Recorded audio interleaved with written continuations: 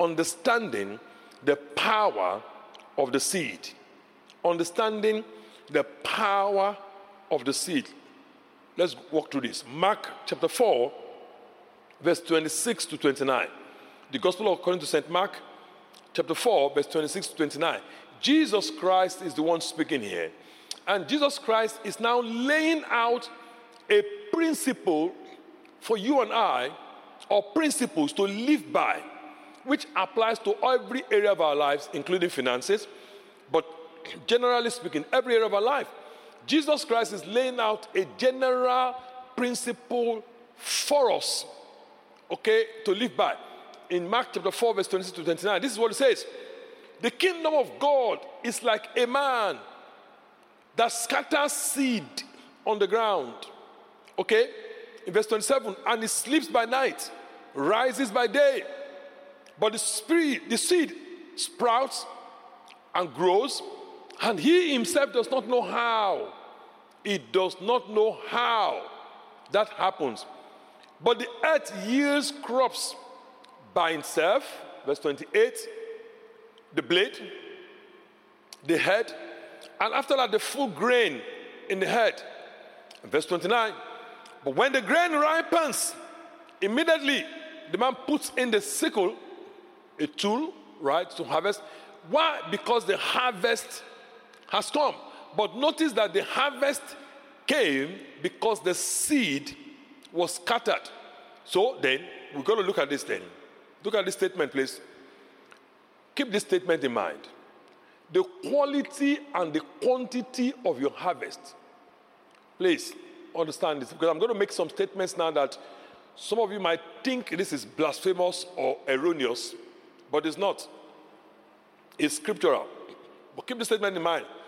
The quality and the quantity of your harvest is determined by the quantity and quality of your seed. Your seed. Many people don't know. Please listen carefully to me. Many people don't know that they have control or decision-making power over their own future. Many Christians erroneously feel that everything is just up to God. While it is true that God is sovereign, okay, God is sovereign, nevertheless, God has given you and I a mandate and a responsibility to become active participants in our own lives. So to some extent, to a large extent, I might say, we have a role to play in how our lives turn out. And part of what God has given us is to understand the seed principle. 2 Corinthians chapter 9, verse 6. Look at what it says. He who sows sparingly, come on now, will reap sparingly. He who sows bountifully will also reap how? Come on. Now, this is telling you already. Notice something very first and foremost. This is the word of God. But if you look at this verse of scripture, you won't see the word God or Lord or Jesus or Christ in this verse of scripture. Why? Because this verse of scripture is telling you, this I say to you, he, that's you and me. That's talking about man. He, you. So you are the one that can control what the harvest is going to look like. Do I want a bountiful harvest? Well, I do. All right, so if you do, sow a bountiful seed. Do I want a harvest that is not bountiful? Maybe sparing harvest? No, very, very, very scarce, very sparse. All right, sure. Then you do that. So from the time you plant, you automatically determine your harvest. Not in the time of harvest, but from the time you plant. It is determined from the time you plant. Now, one thing you have to understand is this. The soil does not discriminate against any gender. The soil, the ground, does not discriminate against gender, does not discriminate against race, has no discrimination against anything. The soil is no respecter of persons. So if I go in there and I plant, I will reap what I've sown. Somebody that is different from me, a lady goes there and plants, she's going to reap. Somebody that's educated, non-educated, you will reap what you sow. Sow sparingly, you reap sparingly, bountifully, then you also reap bountifully. Very important. So then, let's move quickly. What are the 4 most important seeds in your life? This is something God gave to me many years ago, and I applied, and there are many other people in the house that have applied this, and they've seen huge, I've seen the way their lives has turned out. The 4 most important seeds in your life, pay attention please. The first most important seed in your life is actually this, your life. Yeah.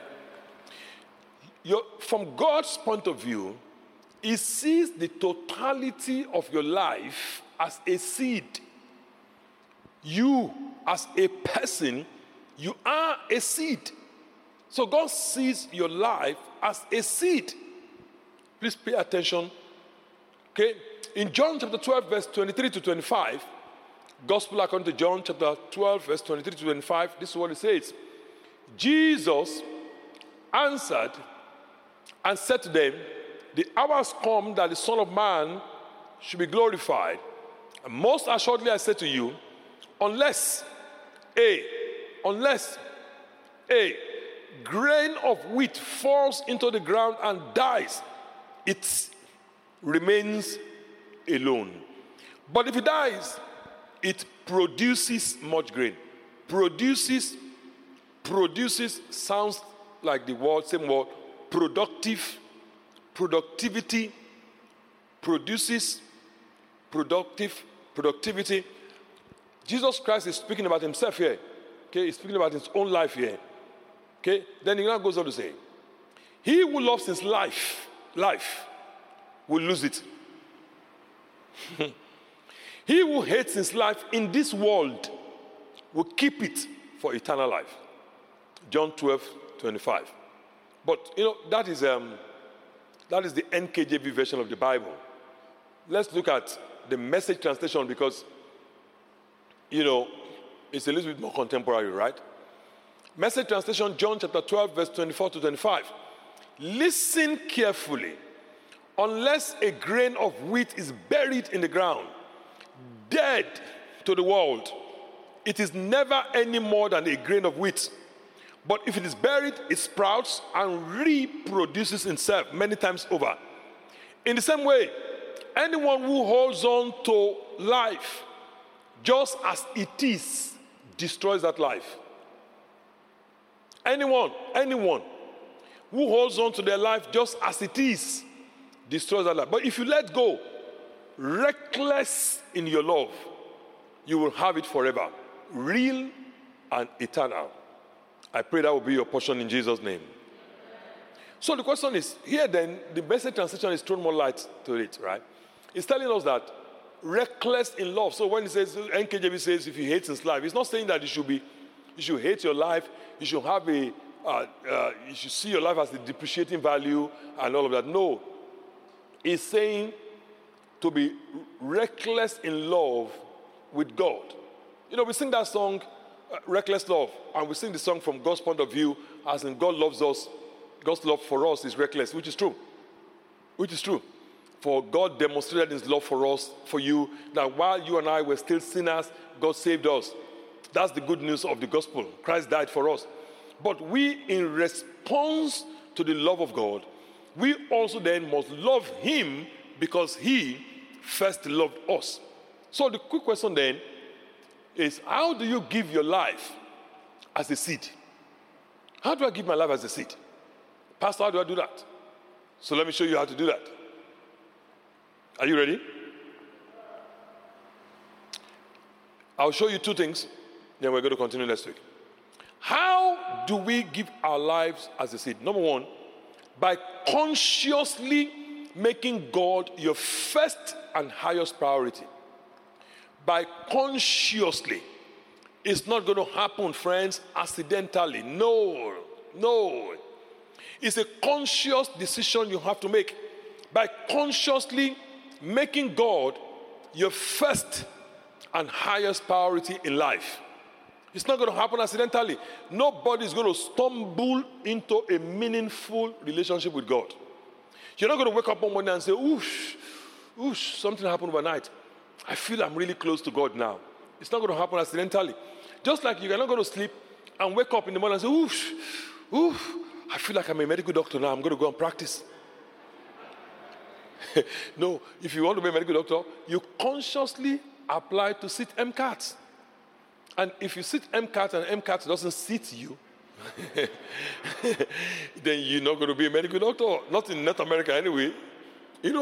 So you have to consciously make a decision that, you know what, from this moment, I'm going to make God my first and highest priority. Matthew 6:33 and Hebrew 11:6. Let's walk through that. Matthew 6:33, let's start from, let's look at this one. The Living Bible, Matthew 6:31 and 32. Don't worry at all about having enough food or clothing.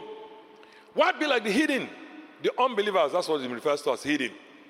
For they take pride in all these things and are deeply concerned about food, clothing, what they wear, and all of that. He said, but your heavenly Father already knows perfectly well what you need. He's saying to you, them things you are worried about. I need a job. I just came out of school. I need a job. How do I go to this? How do I find a job? How do I get this? I want to get a relationship. How do I get a relationship? How do I do that? It says, God knows you have need of those things. Then he goes on to say, look at what it says in the Living Bible translation. And he will give them to you on this condition, if you give him first place in your life as he wants you to. Now, what I have found out is that Christianity is the only place in the world where people want to get value without exchanging value for it. If you go from here now, from this building, and you step outside, there's a fast food restaurant just 3 minutes walk from here. And you step into that fast food restaurant and you're hungry. You're hungry. Legitimately, you're hungry. And you get to the food counter and you order for some burgers, fries, milkshake, and so on and so forth. And they give it to you and they tell you so and so and so. You order for it and you step back and you go wait to receive it. And you want to get it back. They tell you, no. They didn't put it into the system. And you say, but I've been waiting here for 1 hour. I was here, I'm hungry. I've been waiting here for 1 hour. The people are going to look at you and, are you okay? Seriously? You have to exchange value for it first. We all understand and take that, okay, that's fine, that's legitimate. You know what? If I go into the restaurant, I might be hungry, but my hunger, just being hungry alone, does not qualify me for them to serve me food. We agree to that premise. That's how society runs very well, because we all agree to that premise. If you're going to your house now, let's say you live 30 minutes drive away, and you didn't bring your car, and you call Uber, okay, you agree automatically on the premise that if Uber is supplying you a car and a driver to take you from where you are now to where you're going, you also have to give them some value. It's only when we come to church in the kingdom of God that we automatically assume in our relationship with God that we don't have to give anything to God. That God will just, it will just make our lives turn out. But the scripture is actually full of, please write this down, what is called conditional promises. Please write it down. This will help you in your general life. This will help you in everything you do. The Bible is full of conditional promises. Conditional promises, of course, just like it says, are promises that will never be triggered until the conditions are met. They will only be triggered when the conditions are met. If you are willing and obedient, you will eat the fruit of the land. If you are willing and obedient, Isaiah chapter 1 verse 19, you will eat the food of the ground, of ground. He will give them to you if you give him first place in your life and live as he wants you to. Whatever I say you're looking for, your heavenly Father knows you have need of them. He will give them to you on the premise that you give him first place in your life. So then we have many Christians, from my experience of serving as a pastor for this number of years, I've come across thousands of people in different continents where I've gone to preach different places that want God to give them his best without them even giving God their worst. And this thing doesn't work that way. So people are frustrated. They're frustrated. They've been around the block, been in church 5 years, 10 years, and they're wondering, how come my life is not really turning out? Because people have not consciously decided to give God first place in their lives. Hebrews 11 verse 6 tells us, without faith, it is impossible to please him. For he who comes to God must believe that God is, and that God is a rewarder of those who diligently seek him. Let me give you the New Living Translation, then I'll talk about this in a few minutes. It is impossible to please God without faith. Anyone who wants to come to him must believe that God exists and that God rewards those who sincerely seek him. Let me say this to you then. Let me explain this to you. Many people, as deceived by Satan, think that God is a user. Some people think God is a user.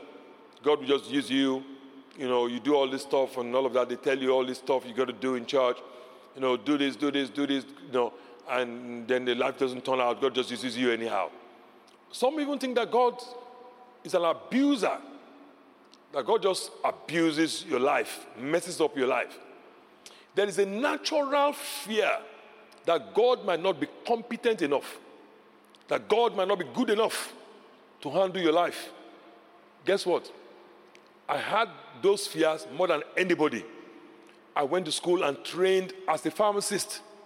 Came out of school as a pharmacist at a very young age, got a fantastic job, and long story short, came into this country to practice pharmacy as a skilled immigrant. Then, the calling of God, which predates my birth, according to scripture, was triggered in me. Then I have to serve as a pastor. I'm being honest with you. I'm being open with you. It wasn't the most exciting thing in my life. It wasn't what I want. It wasn't what I expected. But it was what I needed. So it was a struggle for me for the initial part of it. A struggle. It was a big struggle for me. I remember the first couple of months, I struggled. And my struggle was not because I didn't love God or I didn't. It was because my thing was, listen, if I pour myself into this thing, how will it turn out? I needed to know that that I will not just do this and end up on the sidewalk of life. So, in order to get that level of assurance, I couldn't get it from man. I had to dive deep into a study of the Bible myself. And one of the things that encouraged me and inspired me to do it is the fact that God is a rewarder. God, like I prefer this translation, God is a rewarder. What that means is this. That means that God looks at you, has rewards with him that he wants to bless you with, then says to you, can you help me do this? But he already has something in mind. But he knows that what he has in mind, he legitimately can't give it to you until you take one or two steps in doing something. Why? So that it can be justified why he has given it to you and didn't give it to him. So that God can have the justification. If somebody comes to him and say, oh, but look at Josiah, you did this for him. What about me? God can have the justification and say, yeah, that's right. I did it for him. And the reason why I did it for him is because he did this. So that was his reward. Does anybody understand what I've just said? So when God has his reward with him, then he invites you for you to take a step. In the book of Luke chapter 5, he has a reward in the mind for Peter to catch fish, for his net to break and his boat to be sinking. Then he told Peter, can I step into your boat? Can I use your boat to preach? But he already had what he was going to do in his mind. So the Bible said, after he had finished speaking, he said to Peter, launch out into the deep for a catch. Then Peter caught so much that he couldn't even handle. You see, friends, and God started showing me that is a rewarder. It is the deception of the enemy to think that being a Christian, that you're being cheated. I almost fell for that deception myself. I just told you my story. It's a deception of the enemy. It's a well-woven deception that has actually messed up a lot of people. Some people feel that, I'm being denied a lot of fun out there. There's so much fun going out there. How can I now say I'm a Christian now and I'm not being part of that fun? Part of that fun. That's the deception of the enemy. And for you at this age now, it might look like it's not making sense to you, but trust me, when I tell you this, I can tell you for sure, and you can ask any other person that, has lived this life as a Christian for an appreciable time. I've been a Christian since 1995. That's 26 years now. June 1995, that's over 26 years now. What you call fun out there is just a label the enemy puts on it and calls it fun. The real word is what the Bible calls the temporary or passing pleasures of sin. Okay? But the enemy changes the nomenclature and calls it fun. So passing pleasures of sin means, yes, the Bible acknowledges that in the temporary, transient, immediate moment, there's pleasure in it, but there's a longer term regret for that action. Are you understanding? Anybody understand what I'm saying? There's a longer term regret. When I came out of university at the age of 21, when I started working as a pharmacist, one of my first jobs was working in the teaching hospital. The teaching hospital in Lagos, Nigeria, Lagos University Teaching Hospital as a pharmacist. I had a friend that we were in university together, my best friend in university. So we both applied to this job together and we started working together. Incidentally, this friend of mine, he doesn't smoke. But I happen to be a man of many gifts and a man of many baths. Okay, don't look at me strangely. I wasn't a Christian. Okay, I said I wasn't born again yet. I got born again in 1995. So I'm talking of 1992 now. So I came out, and hey, this is life. I'm a young man. I have money. I have an unofficial car. Well, this is Africa now, right? I have a driver. So I go anywhere I want to go. I have float, money, spend the way I want to spend, expense the company. I had all of these things. I thought it was fun. I look back at my life now. Several times I almost died. There were days I woke up, I did not know where I was. I did not know which city, which state I was in. Somebody had said, there's a party somewhere. We're going to go to that party. And another person will get to that party. Another person said, hey, mama, what's happening? So my brother, cousin, something, brothers, neighbors, uncles, mothers, junior sister. Is having a party, another 2 hours drive away. Oh, really? It's fun. So-and-so is there. So-and-so. Oh, Mike, why not? Let's go. 1 a.m. in the morning. Jump into the car. We start driving. By the time you don't even know where you are anymore. Figure yourself in your place. A lot of danger. I'm sure that if not for the calling God has on my life, because many of my mates died. There was one particular night I remember. I was coming from a nightclub. I was perhaps age 23. I was coming from a nightclub. There were 4 of us at that nightclub. We were all in the spirit. I did not say filled with the Holy Spirit, but we were in the spirit. We're all in the spirit. We're all in the spirit. And when we stood up from our chairs to say, okay, let's start going, it was around 3 a.m. We were going to drive. And of course, it was my car. My driver had been long dismissed to go home and for that night. So we're going to drive. So who's going to drive? The four of us can drive. But who's going to take it? Who's going to drive now? This one said, I will drive. So give me the key, I will drive. No. So no. You can't drive. You can't even collect the key. Say, this is the key. Say, give me, let me drive. And he's moving back. Say, no, you can't drive. So what we did was that we played a game that we normally play, which technically is actually a Russian roulette. We took out the coin in our pocket, and we're going to toss the coin. So say you going to drive? Say, yeah, I'm going to drive. I can drive now. I can drive. I'm okay. Okay, all right. So we toss the coin, catch it. If you can catch it, our friends, it's not as easy as you know. When you are the way you are, you're sober, and someone tosses the coin. What is the problem? You just pick it up. But when you're in the spirit, and you see the coin rolling, sometimes you might not even see only one. You might see 4 or 5. So we toss the coin. The first person did this. He couldn't catch it. He didn't even see the coin. So we said, no, you can't drive. Second person did the same thing, couldn't find. The third person was not even looking up. He was just looking. So we knew that your case is very, very strange. You can't go anywhere. So the last person that was told to catch the coin, he didn't even catch it, but he almost caught it. So we said, okay, all right. The four of us none of us you are the least drunk. So we elected him and gave him the key. Take us home safely.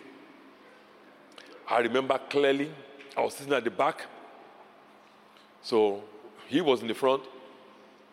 The most drunk was in the front with him. That one was completely asleep. And we're going. 20 minutes into the journey, we found ourselves under an 18-wheeler truck.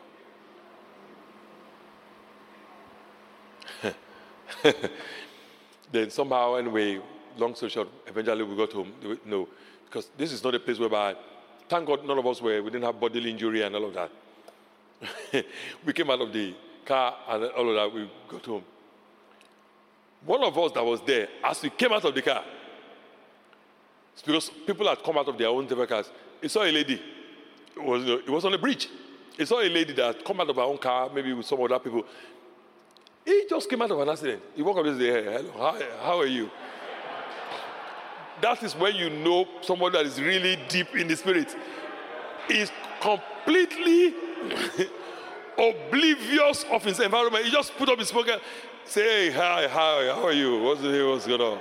How do you, nice, you look so great, you're looking nice. I said, what's wrong with this guy? By that time, my own spiritual, depth had risen like a submarine back to the surface. I can see clearly now. The rain is gone. So I could see. I got home anyway, arranged the vehicle before we got home. By the time I got back home, of course, I couldn't tell my parents anything. So I slept off. About 8 a.m. in the morning, I got a knock on my door. The guy that drove got back home. He was just vomiting, throwing up, couldn't sleep, So the parents were like, where did you go? And the stupid boy,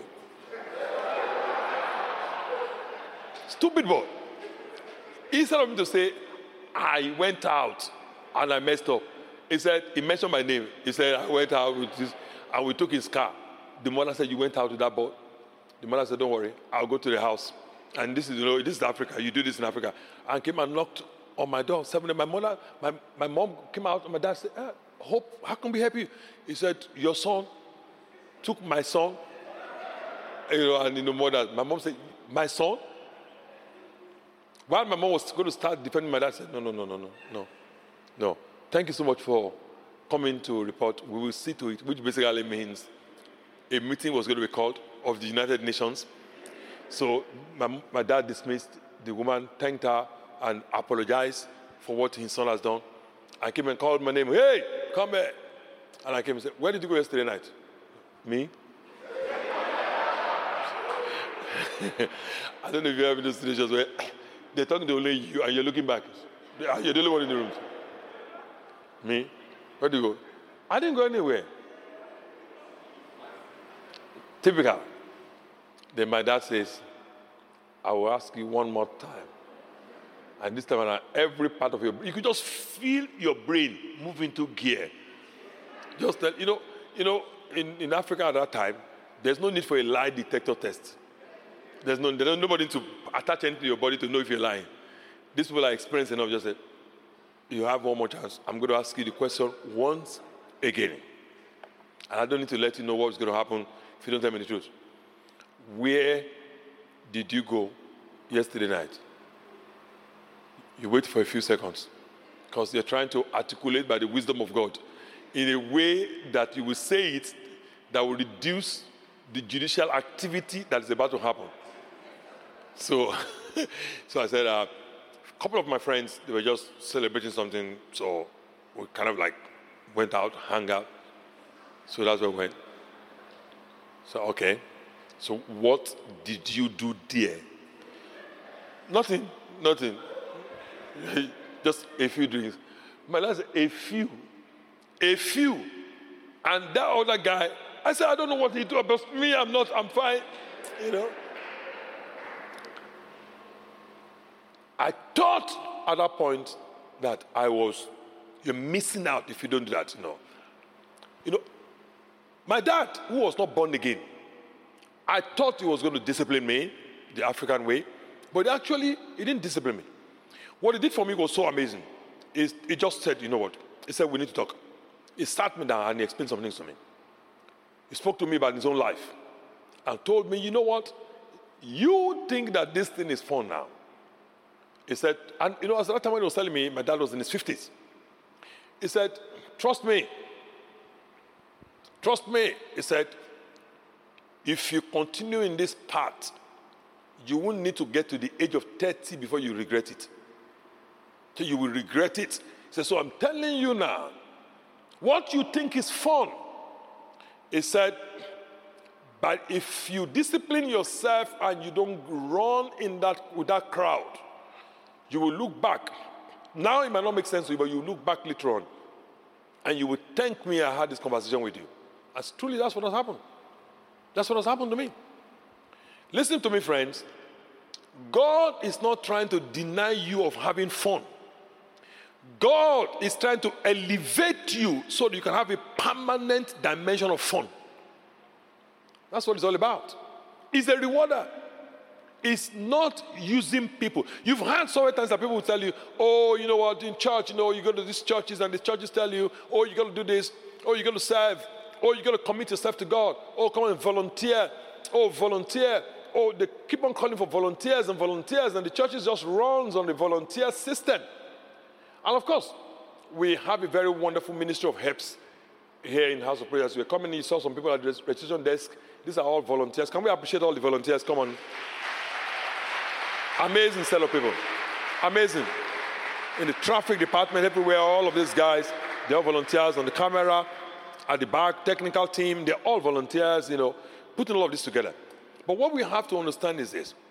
You can't do that without God rewarding you.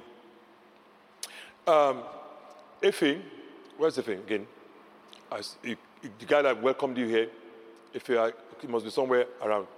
Okay, that welcomed you. Let me just tell you a quick part of his story.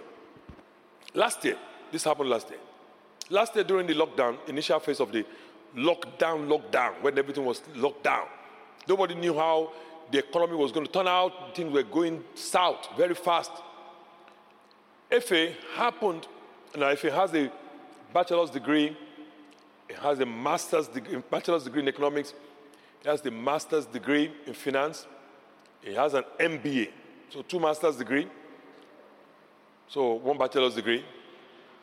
He has all this wonderful stuff. He had, before he went for his MBA, he had a top job at Bank of Montreal. Very wonderful job in the investment arm of Bank of Montreal. Then, you know what? He decided that he wanted to further, again, he wanted to get an MBA because he didn't just want to be a technical person in the area of finances, which he was very good at, but he wanted also to have some knowledge in the area of management. So he decided to go back to school and left that job. So on his way, he thought initially that, just coming out of school, it was going to be easy. He was going to plug back into the economy and just get a good job. And he had been speaking to some people, things have been looking rosy. But all of a sudden, the economy changed. The wind changed. And everybody started saying, we put things on hold now. We put things on hold now. When they call this person, sorry, we put things a bit on hold now. Qualified, experienced already, but we put things on hold. We put things on hold. Seriously? Things were on hold. Then suddenly the lockdown came. Churches cannot even walk out. We cannot even meet like this. We can only allow 5 people to come in. So I called the meeting and I said, you know what? We're going to be streaming our services from the conference room just on the other side of this wall. We're going to be streaming the service, and I need somebody to play the keyboard. I need somebody to do the camera, somebody to do the technical, just 5 of us, thereabout. Then if he volunteered and said, I'll do it. So I said, praise God, if that's good. You can play the keyboard, so why not? Let's do it. So he started doing it. First month, second month, he was doing it. By the time we were entering the third month, I felt bad for him that he was coming in Fridays and Sundays doing this. I remember he's a volunteer. I felt bad for him. So I went to him and I said, Ife, you know what, you're doing this, and I get this, and I appreciate this, I've been talking to the leader of the instrumentalists and, the choir, and they've tried to work out something. Somebody else is also going to come in and do part of this for you. And he said something to me. He said, no, he said, Pastor, it's something I want to do. I want to do it. I want to serve. At that time, I couldn't do anything. So I said, all right. So I don't want anybody to come on. I want to do it. If I can't do it again, I'll let you know. But I want to do it. He said, I'm doing it. I knew he was trusting God for a job. He asked me, Pastor, pray for me. I'd pray for him. But, things did not seem to be moving. But as he was serving, because that's what the Bible says, he served. And as he was serving, somebody would say, you're just using the people. But he knew what he was doing. As he was serving, suddenly an opportunity opened up. Right in the pandemic, the opportunity opened up for him. It was just what, as Christians, we call miraculous. It would just open up for him miraculously. He applied. They were going to give him a very good position. He applied, and things were a little bit initially here and there. They were telling him, we'll get back to you, we'll get back to you, we'll get back to you. All right, we really like you. We're thinking of moving to the next stage, but we'll get back to you. Oh, sorry, the person's not on seat. They will resume on Monday. Oh, they're on vacation. And I told him. Then one day I called him. I said, I was praying at home, and I just felt restless in my spirit that this is the time. So I called him, and I said, if you're far with that thing, he told me, I said, you know what? Your employment is ready. It just needs a bit of a push. So, of course, he was doing his own part. Then I prayed for him. And lo and behold, he got this fantastic job that before he now got married and moved to a bigger mansion. That was a walking distance from his previous house. Praise God. Then I can give you stories of people here. I'm not talking of people that are outside or in the Bible, yes, but people that I know that are here. The same thing with David's wife, Chini. Same thing, The people that you saw when we had the professional relationships, and I spoke here, talking about professional relationships. My daughter that spoke here some 4 or 5 Sundays ago in Ignite Church here. All of these people are made on the platform of the fact that they made up their mind they were going to make God their first and highest priority. They were going to have a personal relationship with God in praying, in worshiping God, in obeying God. Praise God. So that's the first way we give our lives. Second way, let's put this together and wrap this up, is by loving people. By loving people.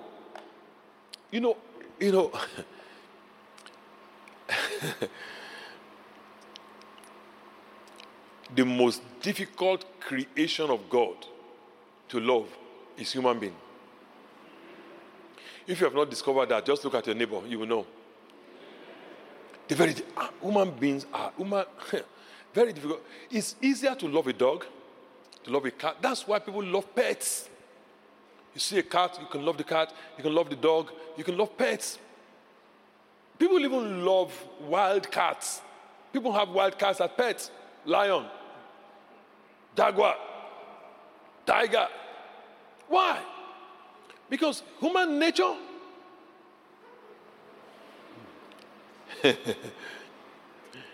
So let's look at a few scriptures and see what Jesus said. In John chapter 13, verse 34 to 35, it says, "A new commandment I give to you, as I've loved you, you should love one another." This is what Jesus said. Jesus said we should love one another. "By this all will know that you are my disciples if you love one another."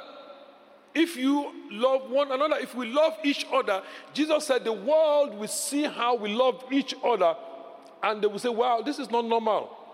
This is not normal. Why are they loving each other like that? This is not normal. Now,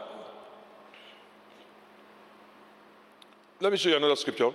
1 John 3, 14 to 18. Let's walk through this one. If we love our brothers and sisters who are believers, it proves that we have passed from death to life. But a person who has no love is still dead. Dead as in dead in their sins. Verse 15. Anyone who hates another brother or sister is really a murderer at heart. This is the word of God. And you know that murderers don't have eternal life within them. We know what real love is because Jesus gave up his life for us, so we also ought to give up our lives for our brothers and sisters. Did you see that? We ought to do that. And verse 17, if someone has enough money to live well and sees a brother or sister in need and shows no compassion, how can God's love be in that person? How? Verse 18 there. Dear children, let's not merely say that we love each other. Let us show the truth by our actions. So let me explain some things to you quickly about love. Usually when we talk about love,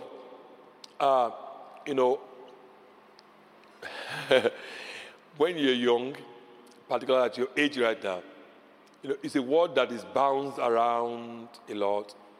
People use it for different reasons. Sometimes some people, strangely, when they want to ask about relationships in your life, they ask you as your love life. Some people, love to them equates to sex. Instead of, he made love to her. She made love to him. To them, that what they're saying is sex.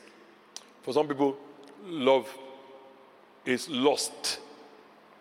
Okay? You see a lady, all of the chemicals in your body are at their premium level of activity.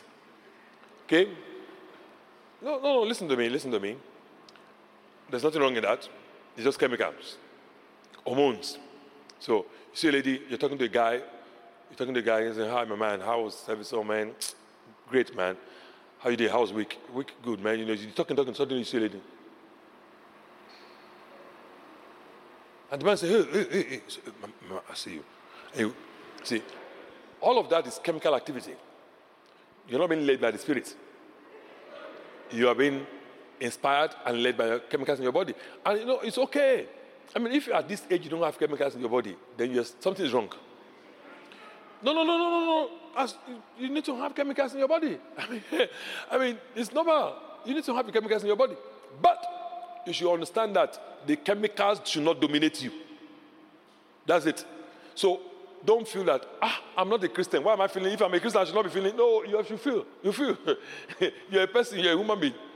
You feel, but you don't move in that direction because you're feeling that way. Because anybody that will be led by their feelings cannot be leaders. Okay? You can't be a leader because you're led by your feelings. You can't submit to your feelings. You lead your feelings by your will. Okay? With your will. So, anyway. So, love means many things to many people. But let me say this to you. When the Bible talks about love, the Bible is talking about the Greek word agapao. And don't worry, this is not a Greek class. It basically means selflessness. That's what it means. Selflessness. So really today, you see a guy and a girl, you say, oh my God, they're talking, the girl is rolling her eyes, the guy is gesticulating, and you say, oh my God, they're in love, and you get depressed. What you're actually talking about, that's not agapao. That's not the love the Bible is talking about. The Bible talks about that kind of love too, the love between a man and a woman, that love is called eros, or what today they call erotic love. Okay, that's the love that is chemical induced, hormone induced. Okay, feelings. This one is not the one the Bible is talking about. This one is talking about selflessness. In other words, actions that I am taking for the primary benefit of another person.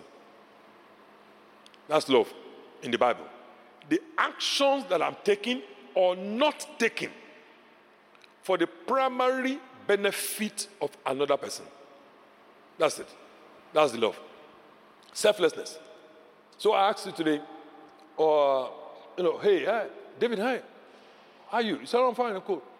How are you getting on, David? Don't know. Was going to hang out with Josiah, take me home, but kind of left. Or still talking to a lady there, and I got to go home. I have exams tomorrow morning.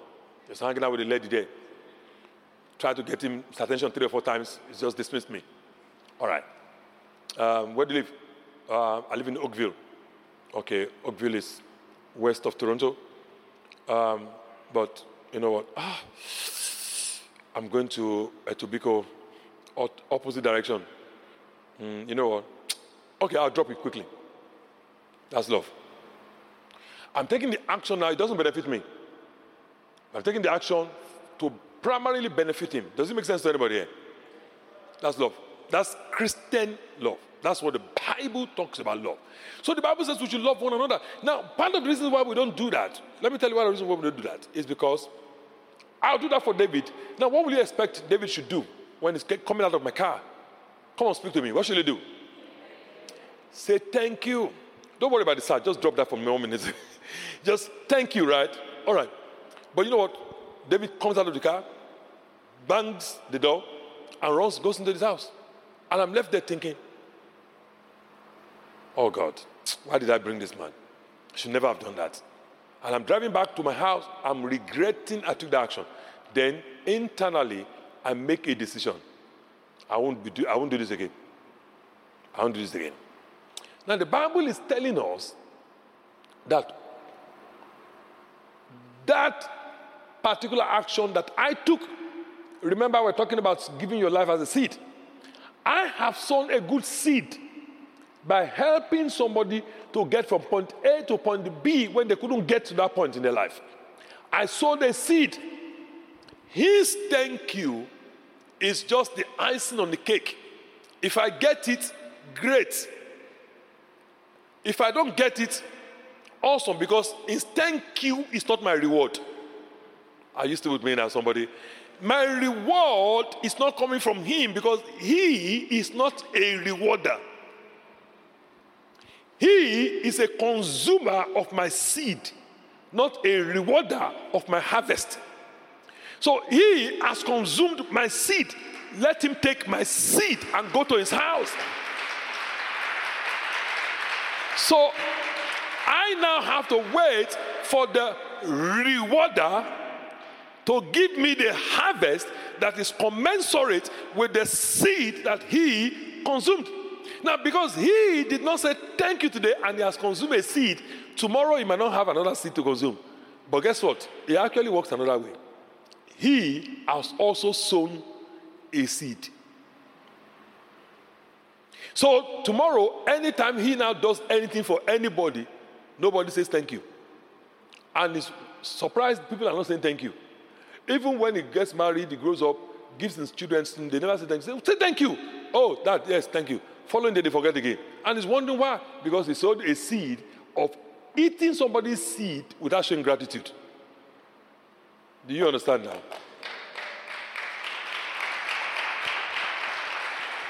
Part of the main reason why we don't show love is because we think the people consuming our seeds are our rewarders. They are not. They are not your rewarders. This is a very, this thing, everything I'm sharing with you, I'm sharing with you from experience. When I first started as a pastor, I'm just so grateful to God for his mercy. And I also appreciate the people that were partakers and recipients of my wrath. I was a very angry pastor in the first few months. No, I mean, I'm not proud of it. I'm not proud of it at all, but I'm just leveling with you. That was just it. You know, I come to church, I'm trying to minister to the people. I didn't sleep. No, I wake up. Not that I didn't sleep. I'll probably go to bed around 10 p.m., wake up 2 a.m. This was year 2000. So my wife and I were very broke, so we didn't have a laptop. Forget about, no laptop. We didn't have a desktop. Forget about the laptop. So I couldn't write and type out my sermons. I have to write them out. And because of my own personal nature, I write these things out and I color code. As you can still see, I still carry the same mentality today. I still color code some of the things I want to say for emphasis purposes. So from 2 a.m., I'll worship God for 1 hour. I'll pray for 2 hours. That will take me to 5 a.m. in the morning. Then I will now start writing out. Now, I've done the sermon. I know what I'm preaching. But to write it out, I'll probably, one of these days, come and show you those sermons. Write them out. I have different colors of pen. I will now write them out, write out scripture, write out what I want to emphasize, underline, one with red, another one with blue, another one with green, and highlighters, highlight. So the whole papers that I'll use is all full. Then I'll come to church. So I'll finish that by maybe about, service was 10 a.m. then. At Living Arts Center, I'll finish all of that by maybe 7 a.m. Then I'll have my shower, pray for another 1 hour of worship, then come to church. Then I'll get to church. No, I've not slept. And there are going to be 15 people or so in church. Then I'm preaching to these people, and it looks like maybe they're not really getting out. Then somebody walks in 30 minutes after I've started preaching, coming in very late to church. I'm saying to myself, after I did not sleep, and you are now strolling in like this, I just changed my sermon. I will be angry. Until one day, God had to straighten me out. And after I repented, then God now explained it to me. God is amazing. He explained it to me based on the Canadian health system, how it functions. Because I'm a pharmacist by training, so I can understand that easily. And God explained to me that. As a patient, if you go to see a doctor here in Canada, your family doctor, when you get there, imagine your family doctor getting very all upset and fighting with them, say, you came in here last week, I did a complete physical for you, and you did not do this, you did not do that, you came in late, you did that, and started getting upset with you. And even with everything I did, anyway, you never appreciate anything, you don't even pay for the services and all of that. God said, what do you think is going to happen to that doctor? I said, well, apart from being disciplined and being reported, I said, no, what do you think is going to happen with that doctor? He's going to be out of business very soon. Why?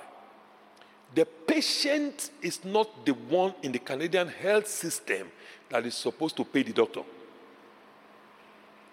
The government of Ontario is the one that actually employs the doctor. So the doctor is serving the patient on behalf of the government. If the doctor has anything to complain, it's not to the patient. It is to the government that sent him that is acting on their behalf. So God said, I'm the one that sent you to these people. You just do the service, take your eyes off it. If you have any issue, come talk to me. That thing sorted it out for me from year 2000. That was it. So everything I'm doing here today, I'm doing it because you are patients that have come to sit before a family doctor. So whatever you get, whether you say thank you, you don't say thank you, you appreciate it, you don't appreciate it, it doesn't bother me. I dealt with all of that. If you collect all the baskets, collect the sermon, come from men to men, come to eat breakfast, come to get this, and it doesn't bother me at all. Why? Because he had told me, you are only consuming the seed. My reward is with the rewarder. Does it make sense to anybody? Anything you are doing. So don't get upset. Don't get upset. Don't say, oh, Oh, you know what? Emmanuel says, oh, you know what? I stood there. I did a rehearsal for 4 or 5 days before I came here to sing. And I sang that song, and the guys were not even responding to the song I sang. No, they are not your rewarder. God is your rewarder. They are only consumers of your seed. So when you have this mindset, it enables you to love people that are unlovable. But also remember, the Bible says love people. It doesn't like them. There's a difference. You can love people without liking them. You can look at somebody and I don't really like you. But you know what? I have to love you. I have to love you, remember, is to take selfless actions that primarily benefit you.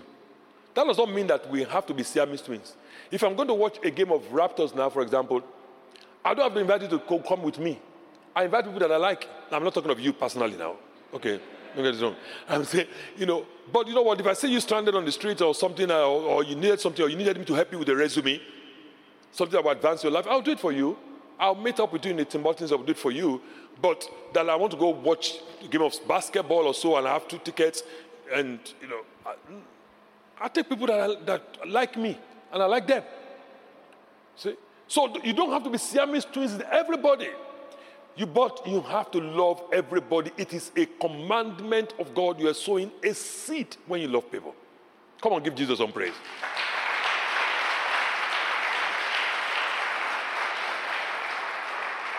So when we do that, then what we do, when we do that, then is that we're sowing the seed, and God is the rewarder. So in conclusion today, I want you to know, this is very important as I conclude today and we continue next week.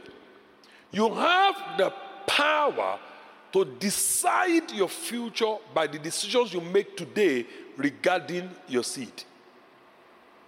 And the seed I've spoken about today is your life. You have the power. Don't let anybody deceive you. You have the power. You have the power to change your life. You don't like the way your life is today? Because, can I say this to you? Your life is the way it is today because of the seeds you sowed yesterday or somebody sowed on your behalf. That's why your life is the way it is now. Okay? If you don't like what your life is right now, you can't, and I don't want to get too much into the weeds now, but let me leave it at this point for today. If you don't like what your today is, you can change what your tomorrow will look like by changing the actions you are taking today. If you modify your actions today, you are already automatically influencing your future tomorrow. You can make that decision today and say, you know what? I'm going to make God my highest priority. I'm going to make God my first priority. I'm going to sow my life as a seed to God. I'm going to follow Jesus Christ. I'm going to give my life to Jesus Christ and follow him and give my life to Jesus.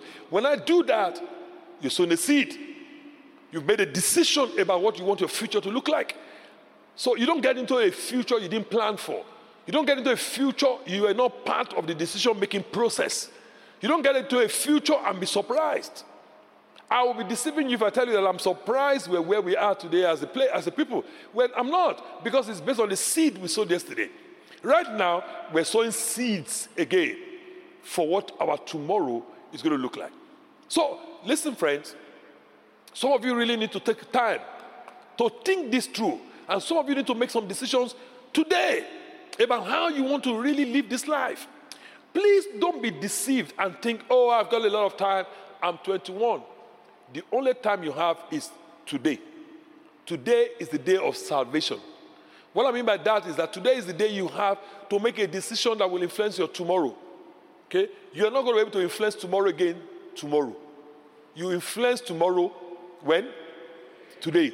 Yeah. When it gets to tomorrow, you can only influence tomorrow. Okay?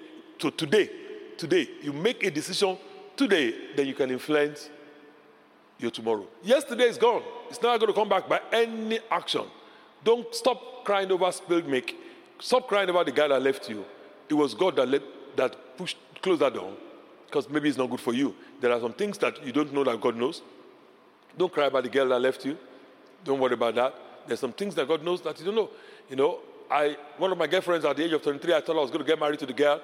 Things were all going on very well, and everybody was already saying, no, like we're husband and wife. I was already feeling like a husband. Can you imagine? At 23, God have mercy on me. But But, I look back today and I say, if I'd married her, there's no doubt in my mind I would never have been doing what I'm doing today. God called me to do what I'm doing today. She will have recalled me long ago. I will never come near anything to do with the pastor.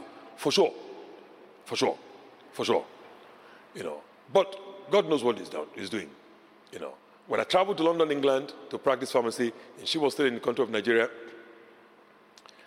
I thought, oh my God, that relationship is not going to be working out. In those days, mobile phones, cell phones were not too ubiquitous as it is today.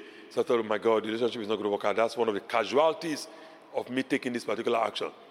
But I look back today with the benefit of hindsight, and I'm grateful to God she's found rest and peace. I found rest and peace. So sometimes when some doors close, you might think that this door that's closed, is that painful. But you can influence your tomorrow so that it doesn't have pain. You can influence your tomorrow so that it can be productive. You can turn out by the decisions you make today. For most of you that are here today or watching online, I would love you today to make a decision to make God your first and highest priority. You're already Christians, but to make God intentionally, I want to make you my first and highest priorities. Let's bow our heads.